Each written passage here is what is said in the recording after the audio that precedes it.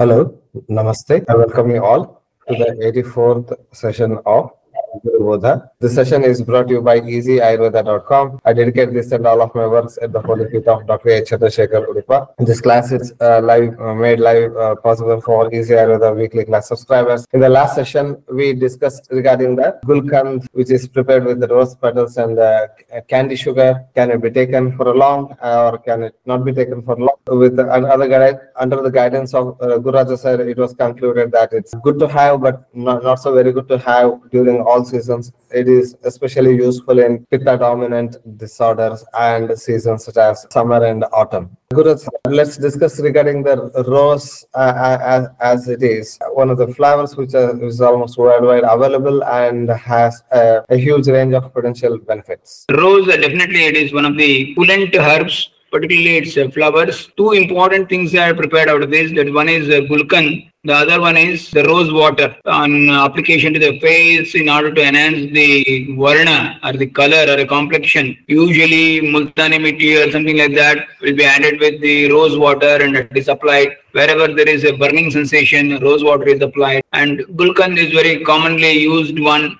for the purpose of nutrition value, taste, as well as pitta nullifying effect or pitta pacifying effect is there. And as a important one, there are plenty of varieties of roses are there, but very peculiarly there's a bunch roses which are it's also called as in Kannada as a paneer gulabi. That's one which is usually used for this. It has a typical odor as well as taste, and of course it is usually in a pink color, which is most abundantly available, and it is used for all these purposes. Of course, wherever there is ulceration or wherever there is a pitta dominancy, burning sensation, daha, and such other conditions, and wherever because of the ushnata, the person is getting weak and weak day by day, in those conditions, gulkan, particularly with made out of peculiarly rose, because we have gulkan made out of many other plant petals also, flower petals. So very specifically the rose petals where it is involved in the gulkan, that is usually given with the butter as well as sometimes with even the banana. Many combinations are available. So that will be soothing as well as promoting kapha to some extent. So with a person's individual character or prakriti, we need to understand how much one can consume it. So it should not be taken throughout the year. It may not be good, but periodically whenever it is required, it can be definitely used and it will be nourishing. And whatever the drugs or whatever the things, except those fall under the category of rasayana, only those should be taken till the target is achieved. So when initially we start any drug, when keeping in mind a particular target, once that is achieved, drug has to be stopped or it should be tapered down to some level, which is very much therapeutically has no value. Sanskrit synonyms given in various nigantus. Shatapatri and Taruni are quite commonly used, although some other synonyms are also given to explain rose. And classical categorization, Bhavaprakasha Nigantu specifically mentions it in the group of flowers, that is Pushpavarga, and Kayadev Nigantu, Raja Nigantu have their own classifications. Can you please explain regarding the properties and its potential benefits, sir? Definitely it is a little bit of tikta, but it is not so severely tikta, but it's a very mild tikta and kashaya in nature. Madura cannot be straight away elicited or appreciated once if it is taken. And by nature it is lagu and snigdha in nature, but it is still komala, we call it as it will be soothing. And of course in Vipaka it is Madura and Virya is Shita. Even though it is Tridoshahara, but it is predominantly Pitta Shamaka and it is good to the heart. That's the reason many times whenever we do some Svedana purposes on heart or something like that, even to the eyes, we try to cover those areas with these cooling petals. So that in that the rose petals are also used in order to give an ambience as well as a touch of class, a richness, as well as something which is very much pharmacologically active ingredient, something like that, with that intention of pacifying the pitta or bringing the coolness to the body. So usually rose is used, and of course it's typically Shukrala in nature because of its potent Shita guna. It's not because of any other rasa or anything that, but Shukrala is because of its Shita guna. And probably due to this reason, maybe it is used as part of a pan. I mean, in the especially when we make a pan, gulkandi is used as an ingredient, and right, it's a dry powder and distillate arca are used in that, and these are basic ones. And going quickly with the it's, different sort of uses. Rose petals, dry petals are applied over the wounds for healing. Paste of the petals is applied to the body to control excessive sweating, also to give pleasant smell. So it is one of the contenders which is frequently used in treating excessive sweating because of various reasons. The extract of the rose petals is used as drops for eye wash to relieve burning sensation, and also to relieve that irritation due to computer vision syndrome.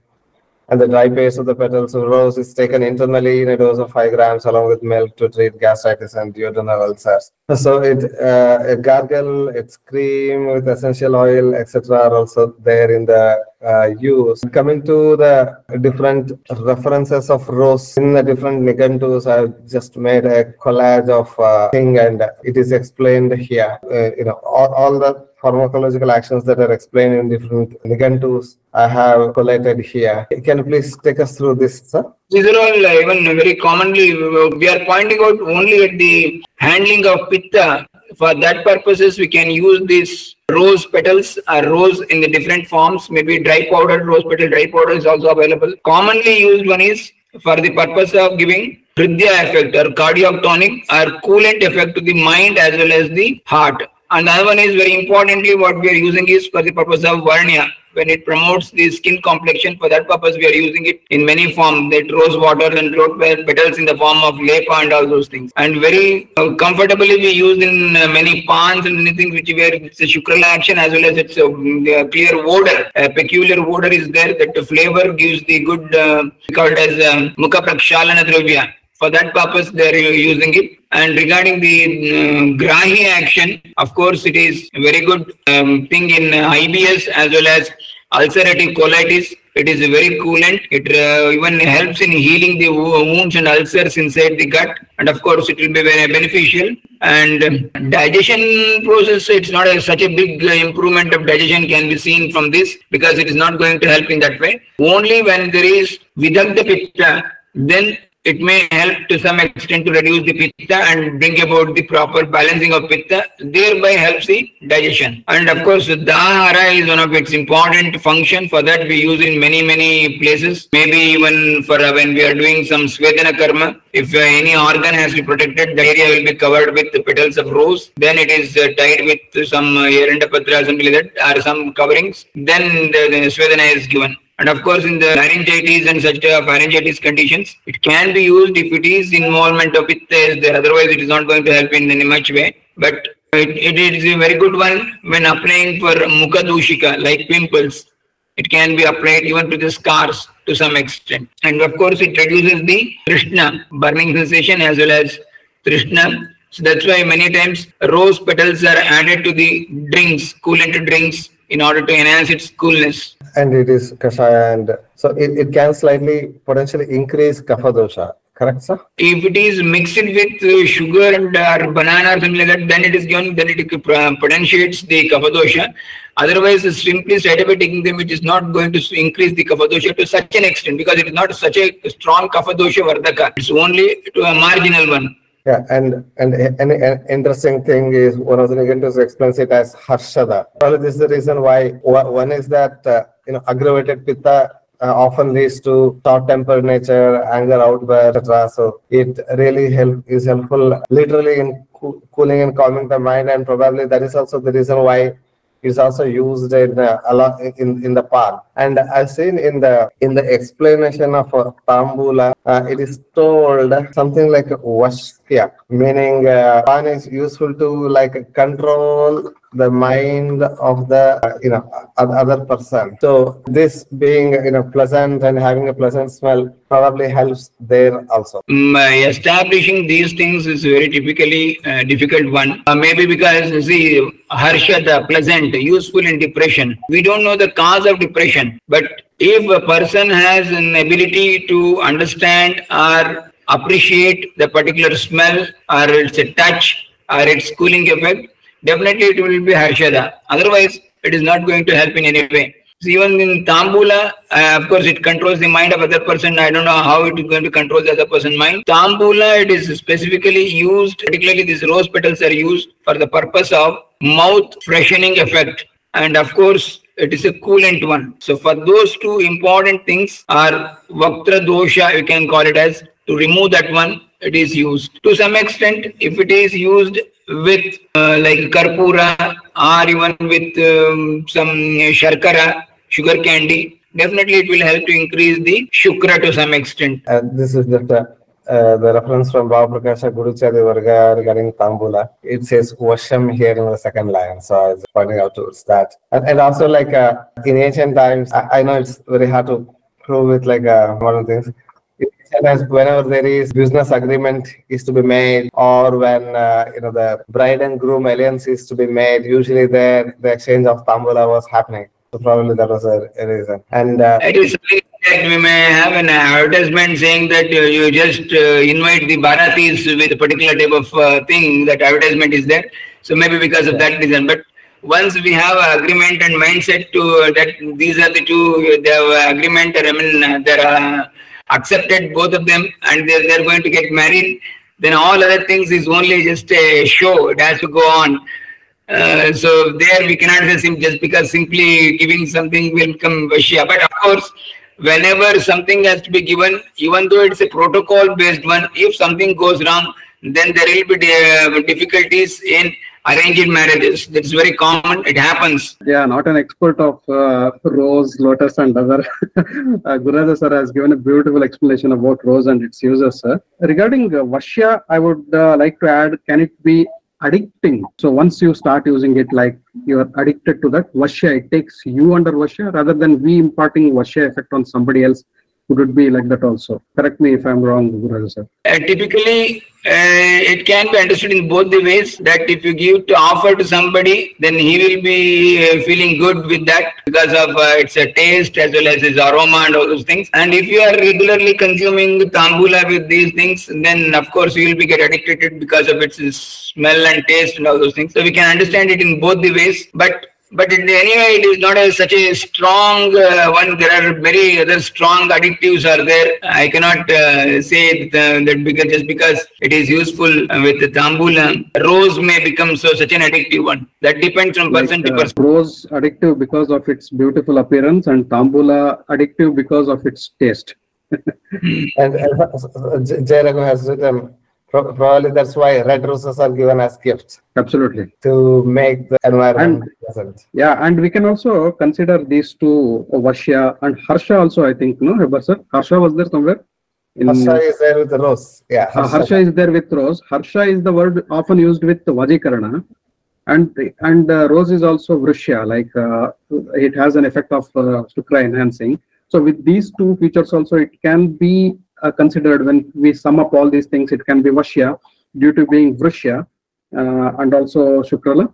So I think that's an added point, I think so. And Vajikarana Dravyas are also best in depression, as you have mentioned, like useful in depression. So probably jasmine has a strong odor, as Gururadha sir rightly pointed out. It may act on like Gandha, so Prithvimaha Bhuta, so it may act on Gandha, and probably this rose petals, it is more attractive than the jasmine, so it may act through Drushti. So like all Panchendriyas are also involved in the Vajikara effect. So at least these two, and there is milk and other things for taste, and Apenga and other things for the skin. So Panchendriyas should be stimulated and also should be given a Vajikara effect. Sadhya Shukra Karam Payam. That is the reason, I think, for that reason the Paya was given. Yeah, and also considering all these things, I think clinically there is good amount of hints to suggest that this is useful in, say, improving the mood and probably a potential contender for antidepressant action. Probably a clinical trial on this based on exclusively this explanation can be very well taken up. And so somebody has asked like which types of rose should be used in medication. Guru sir, please. It's what we call it as a paneer gulabi. It will be very small comparatively, and it is the Rosa centifolia. I think Rosa centifolia is the one, and it is very typically comes in light pink color, and which is used for making preparing rose water as well as it is used in manufacturing gulkan. Thank you, sir. And I also found a Kubjaka variety of rose. It's plant musk rose, Rosa mostata. Has again similar things. Raghuram sir, please. Yeah, to add up, rose is also used in perfume, ether, and maybe soaps also. I think rose is used in preparation of soap also to give that aromatic effect. I think even rose is used in beauty clinics for manicure and pedicure purpose. So to add to the water, even the rose drops. So multiple dimensions, like different areas of use of rose. Definitely one of the Ayurvedic dravya which can be perceived in many different indriyas. And important formulations. Rose water is used for bhavana to prepare pravala pisti, and also in the preparation of mukta pisti. Again, this pravala and mukta also are used for largely pitta disorders, and also used in psychiatric disorders with high aggressiveness, even in schizophrenia, especially in mania, to control the aggressiveness and money splurging mentality, and like I am the king, that kind of attitude. To control that, these are used, and probably and these are also, rose is also explained as hridya, meaning good for heart, and pravala and mukta are also used in a lot of hridya medicines, and is also used in preparing a manikya pisti also. So, and gulkand and gulab arka are the main medicines which Guru sir has already covered. Coming to few questions: how should rose be used for improving eyesight and laryngitis? Guru sir, please. Rightly, if it is pointed out how it is going to act as chakshusha, maybe when we are using a lot of screen and screen time is more, and even we are using a lot of mobiles and such things, computer vision syndrome, and of course, rose can be used in the form of, it is used along with the karpura. It is used in laryngitis conditions, improve the voice where there is a pitta is dominatingly, and with the following with the kapha, the voice box or the udanavata has been occupied or covered, something like that. So avarana has been done to remove that.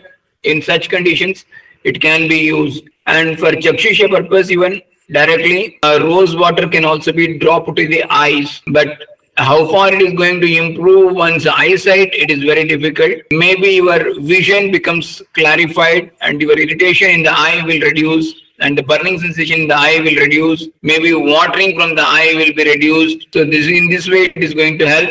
Probably because of this reason, Acharya said as a chakshusha. And also, I've seen rose water is taken, and a cotton swab is taken and dipped in rose water and kept on the closed eyes.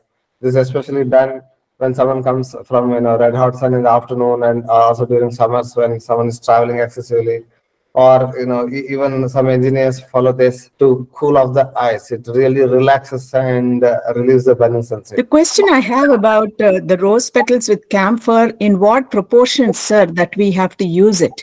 That is one question. The second question is the rose that you are talking about that is used in for eyesight, etc. How common is that rose these days? That gulabi, that typical fragrant rose. It's very rare these days. So can we use any other rose? Would that have the same effect? Typically, that gulabi or the rose, which is very aromatic in nature, use it for the purpose of preparing gulkand and rose water. Most of them are taken away for that purpose, and whatever available in the market for regular usage of puja and decoration purposes is another type of roses. So if you ask the same vendor, definitely they can provide you the gulabi with that is aroma typically. That one, but it's called paneer gulabi in here. I don't know what exactly they call it in US. This is a very typical, and it is having a very good aroma, and these can be used on the eye.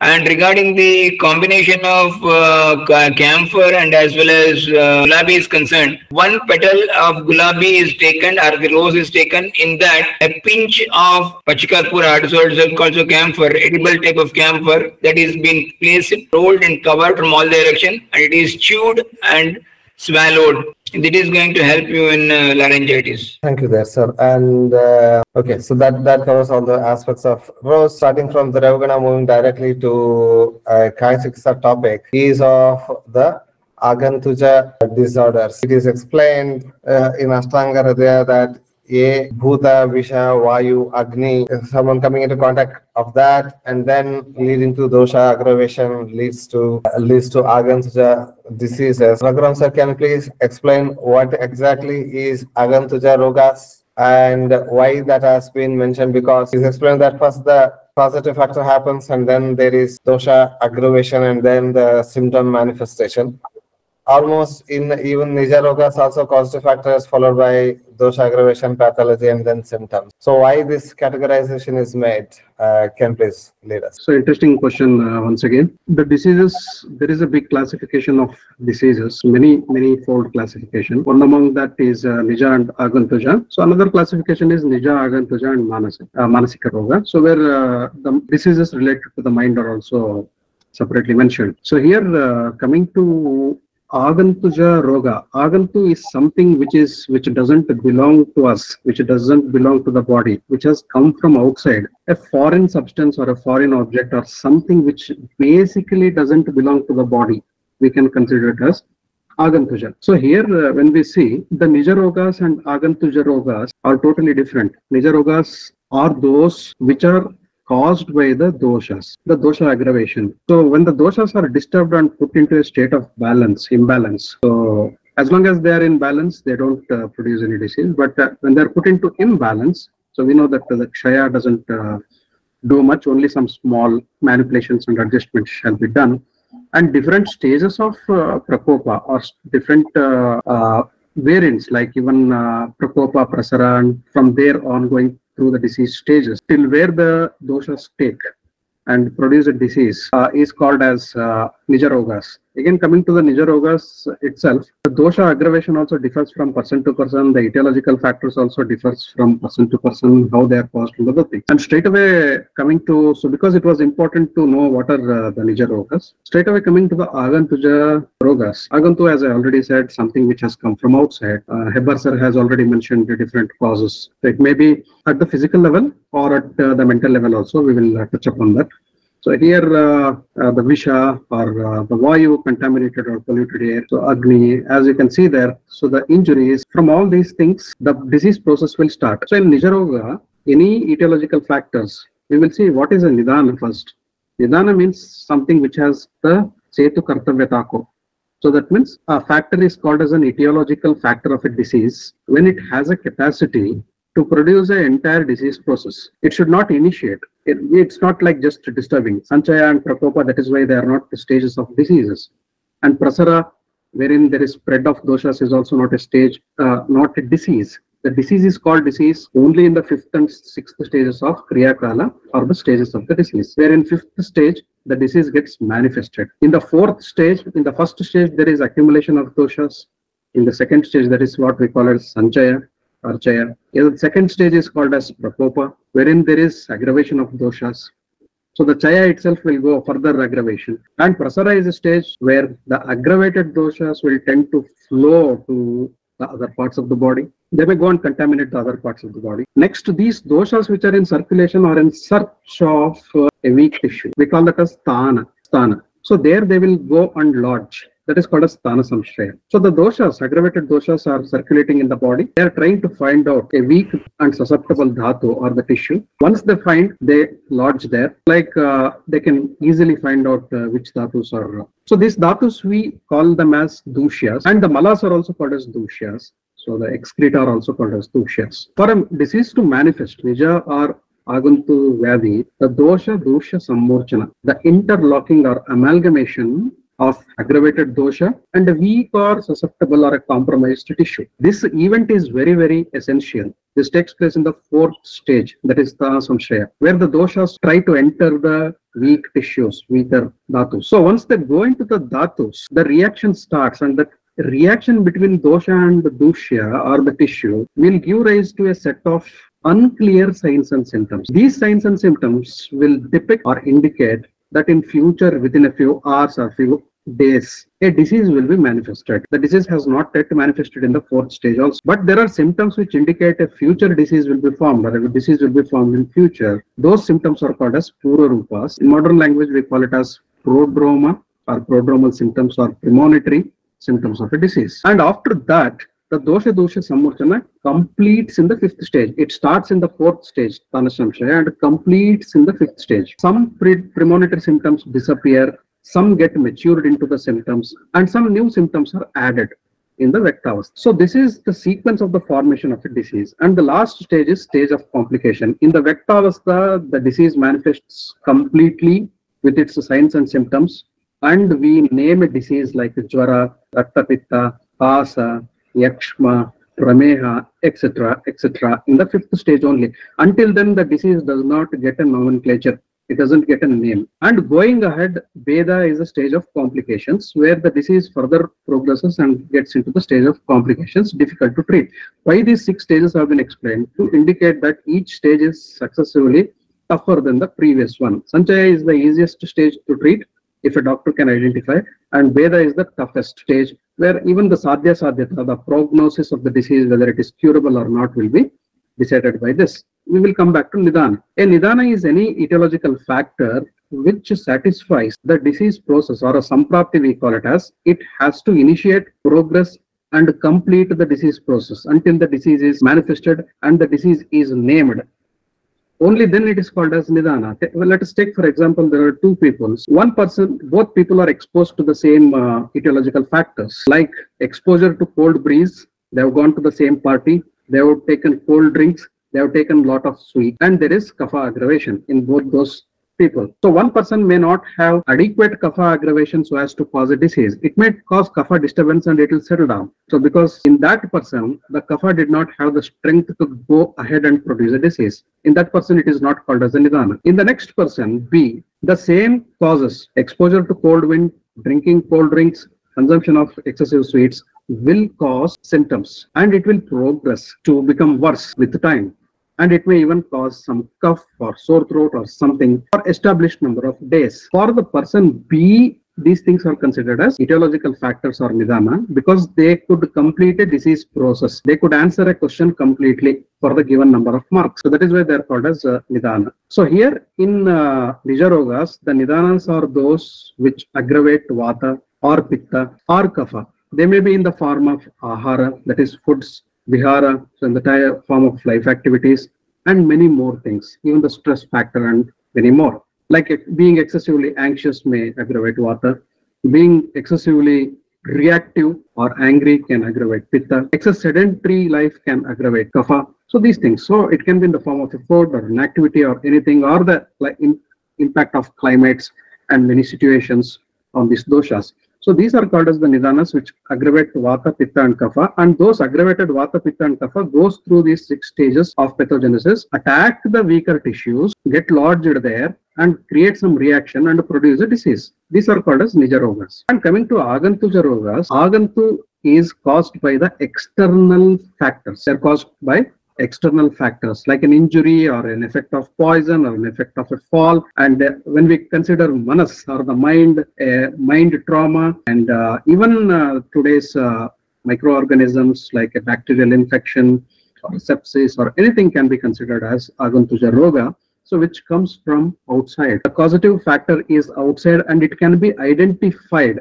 The factor can be identified other than Vata, Pitta or Kapha. Okay, so we will also touch upon some examples. Like there is Agantuja Jvara. A fever classification is a big one. Charaka has contributed a big chapter for Jvara. Jvara has many types. There is also an Agantuja Jvara there. So here what happens, in Jvara Prakarana, so Charaka in the context of Jvara, Charaka explains 4 types of Agantus or Agantuja, how they can occur. and the treatment also will be in accordance to that. So what happens in Agantuja is, so we may get a question whether the doshas are involved here or not. Doshas are involved, but in a later context. First, there is Abhigata or Abhishanga or Abhishapa, as you can see on the slide there. These are the 4 different types or the 4 different factors which are causing Agantuja diseases.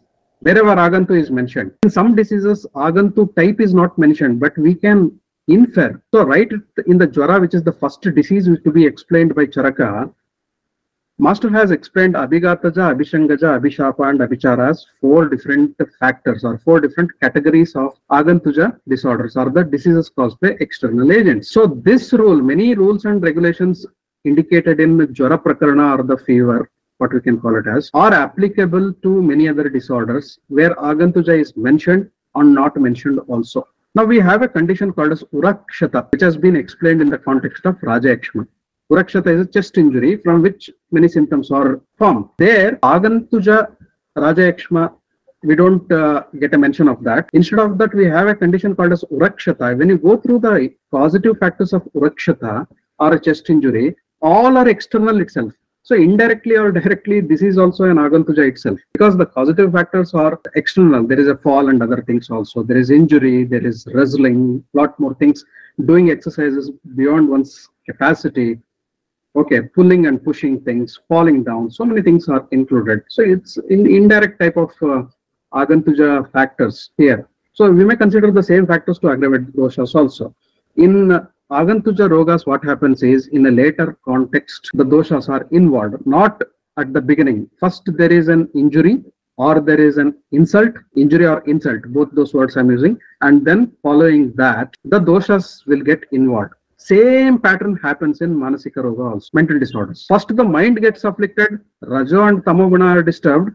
First, the mind gets disturbed, and there is some disturbances in the mind, and later it afflicts the body, and then the body doshas are, physical doshas are disturbed. So in Nija Rogas, first physical doshas, Vata, Pitta, Kapha are aggravated, singly, doubly or in combination. In Agantuja, first there is an injury or an insult, and then the dosha aggravation take place. And the dosha aggravation will also follow its own sequence of production of a disease. In Manasika Roga, the mind is afflicted first, Rajo and Tamogunas are afflicted, the Satvika Guna takes a beating, and then the person is disturbed by mind. And later, the body is also affected. So body and mind are 2 sides of the same coin. And then the Vata, Pitta, Kapha gets aggravated. It's not a rule, but will get aggravated if the disease extends for a pretty long time. So these are the different patterns of diseases where we need to understand where dosha involvement is there. But dosha involvement is there. At some stage, the doshas will get involved. So coming to the 4 stages in brief, Abhigataja is due to injury. Already, as Dr. Hebbar sir has mentioned there, it is due to injury, mainly due to some external agents like cuts, wounds, all those things, fire, burns, and that is a beating from a whip or a stick, bamboo, fist. So many things are, even a bite by the teeth, all these things are considered as Abhigataja. And when we come to Abhishangaja, so that is the second one. So Abhishangaja, again, Kama, Shoka, Bhaya, Krodha. So all these things, see here the mental attributes are given here. There is Kama, so there is desire, there is grief, fear, anger, and at last Bhuta has been mentioned here. Very important for us. So Bhuta can be taken in 2 contexts here. One type of Bhuta has been explained in Unmada, Bhuta Unmada, like the spirits and evil forces which we cannot see are causing the disease. So things which cannot be seen can also be considered as bacteria, virus, fungus, infectious agents, and all those things. Because when we go through the Bhuta Unmada or Bhutaja Unmada, many are psychiatric conditions, many are mental disorders. Apart from that, they may also be, because the word Bhuta has been mentioned there, unseen, unexperienced things. There may be some type of infections and other things, or contact with something which we don't know can happen. For example, in Charaka Chikitsa, Master Charaka gives one more quotation. So before that, okay, so I'll take that example, this one reference. Visha Vruksha Anila Sparshat, there he mentions a breeze following through the, that is flowing through the Visha Vruksha, like a toxic plant or a poisonous tree. When it comes into contact with the skin, or when the person inhales that, okay, it may not be a plant, it may be only an example there. So here it means to tell that the air or the breeze carrying some agents can also afflict you due to the exposure, due to breathing of such air. So when we see all these things, Vishangaja comprises of some things into which we come into contact with unknown forces. Along with that, the mental conditions like kama, shoka, desire is good, excessive desire here, uncontrolled desire, uncontrolled grief, uncontrolled fear or anger. So we need to take ati, that word has to be used there. So, or unmonitored or unbalanced. So Vishavruksha Anila Sparsha is one more thing. Okay, Anyahi Vishayi Sambhavaihi, again Charaka tells other toxic elements or toxic gases or poisonous substances, anything can come into contact with you and cause those diseases. And then we'll go to the third variety, Abhichara or Abhishanga. Abhichara and Abhishanga. So these are the three, that is third and fourth factors. Abhichara here means the spells or exorcism, we can call it as a black magic or conjuring. So somebody doing something from outside so that it affects your mind and later it also affects your body. So suppose if you come to know that somebody has conjured or somebody has done a black magic on you, it will play on your mind continuously. So for example, if you see some unwanted and unreliable thing, you open the main door and see some lemons or chilies pierced with some pin or something or nail or something which has been placed in front of your door. So that probably is a belief that somebody has done some black magic or witchcraft and they have kept it near your door. So that keeps on, you don't know who has kept and what has happened, but it keeps on playing on your mind. Here the manasika doshas are disturbed. Later the doshas will come into the play and cause the diseases. So here the mind factor first and the physical factor later. Abhishapa again means curse or conjuring or excommunication, what we can call it as, all those things. So these are the four varieties of Agantuja rogas or the Agantuja conditions, the factors which cause Agantuja rogas. Here what happens is, so how to identify the Agantuja roga? Agantuja roga is identified on the basis of that first they are not caused by the doshas. The disease process is not initiated first by the doshas. That is the first category. The second category, it should fit into the category of Abhigata, Abhichara, Abhishanga, etc. If one of these factors are causing the Agantuja roga, any disease, then it will be considered as Agantuja roga, and in a later time period, the doshas will be aggravated. So the context or the examples are Agantuja has been mentioned in Jwara, in Unmada, and where else? Agantuja Chardi also is mentioned. In the Chardi we can come through that. Bagandhara, Vidradi, and in Shota also we have Abhigataja and Vishaja Shota. So these also may be considered Abhigataja and Vishaja Shota. So as I mentioned, Bagandhara, Vidradi is there. So Jwara, Unmada are always there. So where these Agantuja varieties have been mentioned. And coming to Daha, Agantuja has not been mentioned, but Kshataja and Marmabhigataja Daha, we are having these two conditions. Kshataja due to injury and Marmabhigataja Daha due to injury to the marmas. So these two can be considered as examples. Coming to the treatment, initially we need to see if it is Agantuja roga, if the factors are there, like a grief or a sorrow in the mental conditions, they need to be detached. Again, counseling and also some encouragement to the patient, the Dhairya Atma Vijnanam, as we tell, those needs to be given. And if there is an injury or there is a cut or a wound or whatever it is there, so exorcism is there, we need to identify the factor and isolate them. Nidana Parivajana has to be done. So with these things. So in Agantuja roga, another mainstay of the treatment is also Daiva Vyapashraya Chikitsa. It will be an elaborate topic. So divine therapy, we can call it as supernatural therapies. Daiva Vyapashraya Chikitsa also should be considered in this particular condition. And if doshas are involved and the doshic predominance is seen, the dosha balancing strategies including Shodhana, Shamana, Patya, and yoga, meditation, everything can be brought into the picture. So this is a brief thing about Agantuja, I suppose. There was another question that because it is explained Bhuta, some authors compare Bhuta with say, microorganisms. Can sepsis be considered as Agantuja or not? One way to answer that is sepsis can happen both due to external causes like an injury causing sepsis, and also a microbial infection due to internal cause also can happen. So only if it is coming through an external injury, such a sepsis can be considered as Agantuja roga. Correct, sir? Raghuram, sir? Absolutely, sir. So that is the way to understand. If it is caused, most of the sepsis we know it has a base in infections, and infections will proceed ahead to create a cascade, like a sequence, or what we can call it as a continuous chain of events in the body. So that is what we call it as sepsis. It is see, once there is an infection, there is a response in the body. That response from the immune system in an exaggerated way or in an improper way will cause sepsis, and sepsis has different symptoms.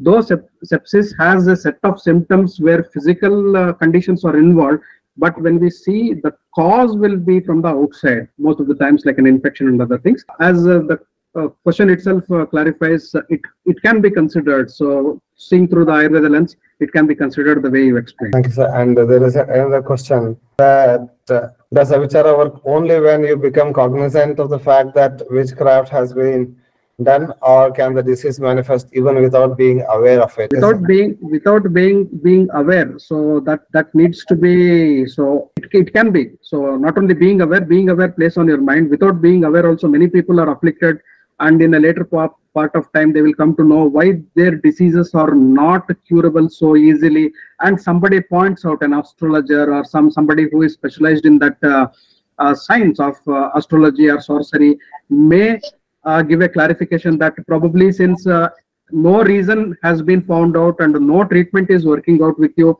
better see if something has been done. Do these things, these measures like Shanti, Homa, visiting temples, and lot more things, and Daiva Vyapashraya, and just see. And in many conditions, doing this Daiva Vyapashraya Chikitsa magically works out in those conditions.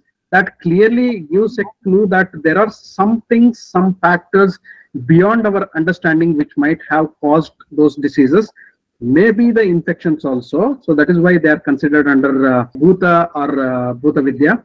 So yes, knowingly or unknowingly, there may be an impact of Bhuta. So does the effect of Vastu, like south facing house, also come under Abhichara? Probably yes, right, sir? Yes, sir. So it will come. So that is the classification where we can put it through. Sir, regarding Nija and Agantuja, sir, just I need a clarification for that here. Example I am taking is a Raja Yakshini, sir. If it is considered as a tuberculosis, as a disease comparatively, then whether it is considered as a Nija or Agantuja, one thing, sir. And the second thing is, if it's an Abhighataja, if any external injuries has been happened, regarding the injuries. After that, there is a formation of sepsis or infections or any inflammation is there. In that conditions, whether that is considered as an Agantuja Vyadhi or directly or an Nija Vyadhi. Or if sometimes first directly, one example is there nowadays, that is COVID-19. That is a infection has been come from outside. Then later symptoms has been going to be seen. This is Agantuja. Later it become a Nija. But you can able to understand regarding this. Absolutely, Karim sir. So the answer is yes, it can be considered because Vishavayu and other things have been clearly mentioned by Master Charaka. So we can consider the COVID example you have given also, though the symptoms are physical, but the agent causing the disease, see, anything which causes a disease which is not a dosha can be considered as Agantuja itself, and including the example you have given about Raja Yakshma. There is an injury and later the doshas come to that particular place and take over the disease process, and they go ahead to produce a disease process and complete the pathogenesis or the samprapti. So though most of the things are done by doshas in a later condition, we need to see from where it starts, where it all starts. The root point of where the disease has started, seeing those things, they can be considered as Agantuja. Thank you, sir. And there's another question here, like how to distinguish between Nija and Agantuja just by looking at the disease symptoms, Lakshanas, or just by looking at the disease symptoms or Lakshanas, how to know Nidana?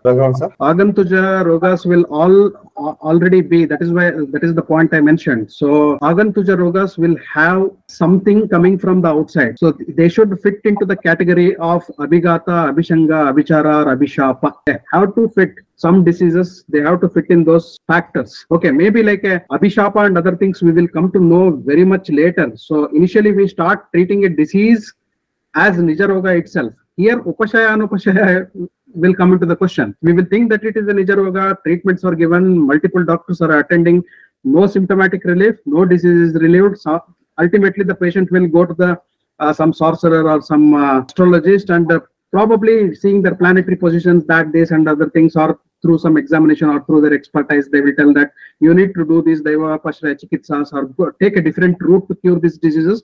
No medicine is going to cure your disease. At that point, Abhichara or Abhishapa can be diagnosed. Until then, the doctors will treat it as a Nijaroga itself. So here again, Upashaya and Upashaya, since it is not subsiding with anything and subsiding with the Daiva Pashraya Chikitsa, that is a point of conclusion where we can tell that it might be an Abhichara or Abhishapa and it was not a Nijaroga. But we were treating the doshas and the dosha related symptoms there, or the disease thinking that it is caused by the doshas. Thank you, sir. Guru, sir, please. Whenever Agantuja has to be considered, many times we try to find out something which is marked from the outside, which is entering to the body, and later it is giving rise to the manifestation of doshic imbalances. It typically depends on the person. For example, one who is very much educated and all those things, then if you consider and tell him that this disease may be because somebody has given shapa to you or somebody has done some abhichara to you, because of that black magic or witchcraft you have been suffering from, may not be going to readily accept it. And even we are not in a position to readily establish this is the science behind this happens like this. It is very difficult. But those who are having a faith on those type of things readily get afflicted with these things. For example, one who believes in Bhuta, Daya, all these things. So definitely if you say this is because of your vitiated Vayu or something like that, or Bhuta, something like that, they readily accept this and goes for the Deva Bhashaya Chikitsa. But whereas educated, so-called educated person may not straight away accept this, and until unless all other modalities fails, then is doctors say that it is not possible, we can't understand what is exactly these things. Then if somebody says, see, you got something with the Nagadosha, something with the, you need to go to there and there, you do some Homa, Havana, Yajna, then only he starts believing in that. So this is what typically we can see that. But still, while identifying Agantuja, something like that, for example, a person never played or since a long time has not played, suddenly goes for a cricket match and plays the whole day, and the next morning he will have a lot of muscle pain and end up in jwara. So this is an Agantuja one. So something like that, the Abhigata has taken place because of the injury, or some quarrel has been taken place, he had some skirmish with the people, they might have hit him and he might have hit somebody, so he might have an injury. It may be a blunt injury. That blunt injury may be causing jwara next day. That is also there. This is also Agantuja. So typically such type of things will be there, where evidently we can make out something, a factor which is responsible for the increase of the doshas inside the body. Otherwise, the one which is happens inside the body without the much thing is usually our own way of responding to dinacharya, ritucharya and the food what we consume. Slowly we will altering our doshic imbalance inside the body day by day and many days, and at the end it may end up in a roga. So that is not the Agantuja category. Agantuja category will have a very sharp manifestation soon after when it comes in contact with the body or something things happens. Are there any marked symptoms exclusively for Agantuja rogas? Meaning, just with the symptoms, can we diagnose a disease as Agantuja cause? Raghavan sir, is it possible? Yeah, it is. I think some separate symptoms are mentioned in the classics. I think the Charaka is the best point of reference. So where at least to make some differentiation, some symptoms are given. And again, when we go to so the injury, see Abhigataja, there will be external injury or something. And when we go to the Bhuta or the Bhuta concept, and when we read through the Charaka Samhita, so Ummada Prakarana, so where there we will get a set of symptoms according to each Bhuta. So we don't know whether it is a Bhuta or a mental condition or an infection, long sustaining some condition which is causing these things. Okay, so like that, so we can find even in Jwara Prakarana also, while explaining particular reasons like Vishavayu and all those things, particular etiological factors and particular symptoms of these four conditions have also been explained in the classics. So the point of reference will be Charaka, so and other treatises. We can get the symptoms there. Thank you all. See you in the next session of GURUBODHA next time. Namaste.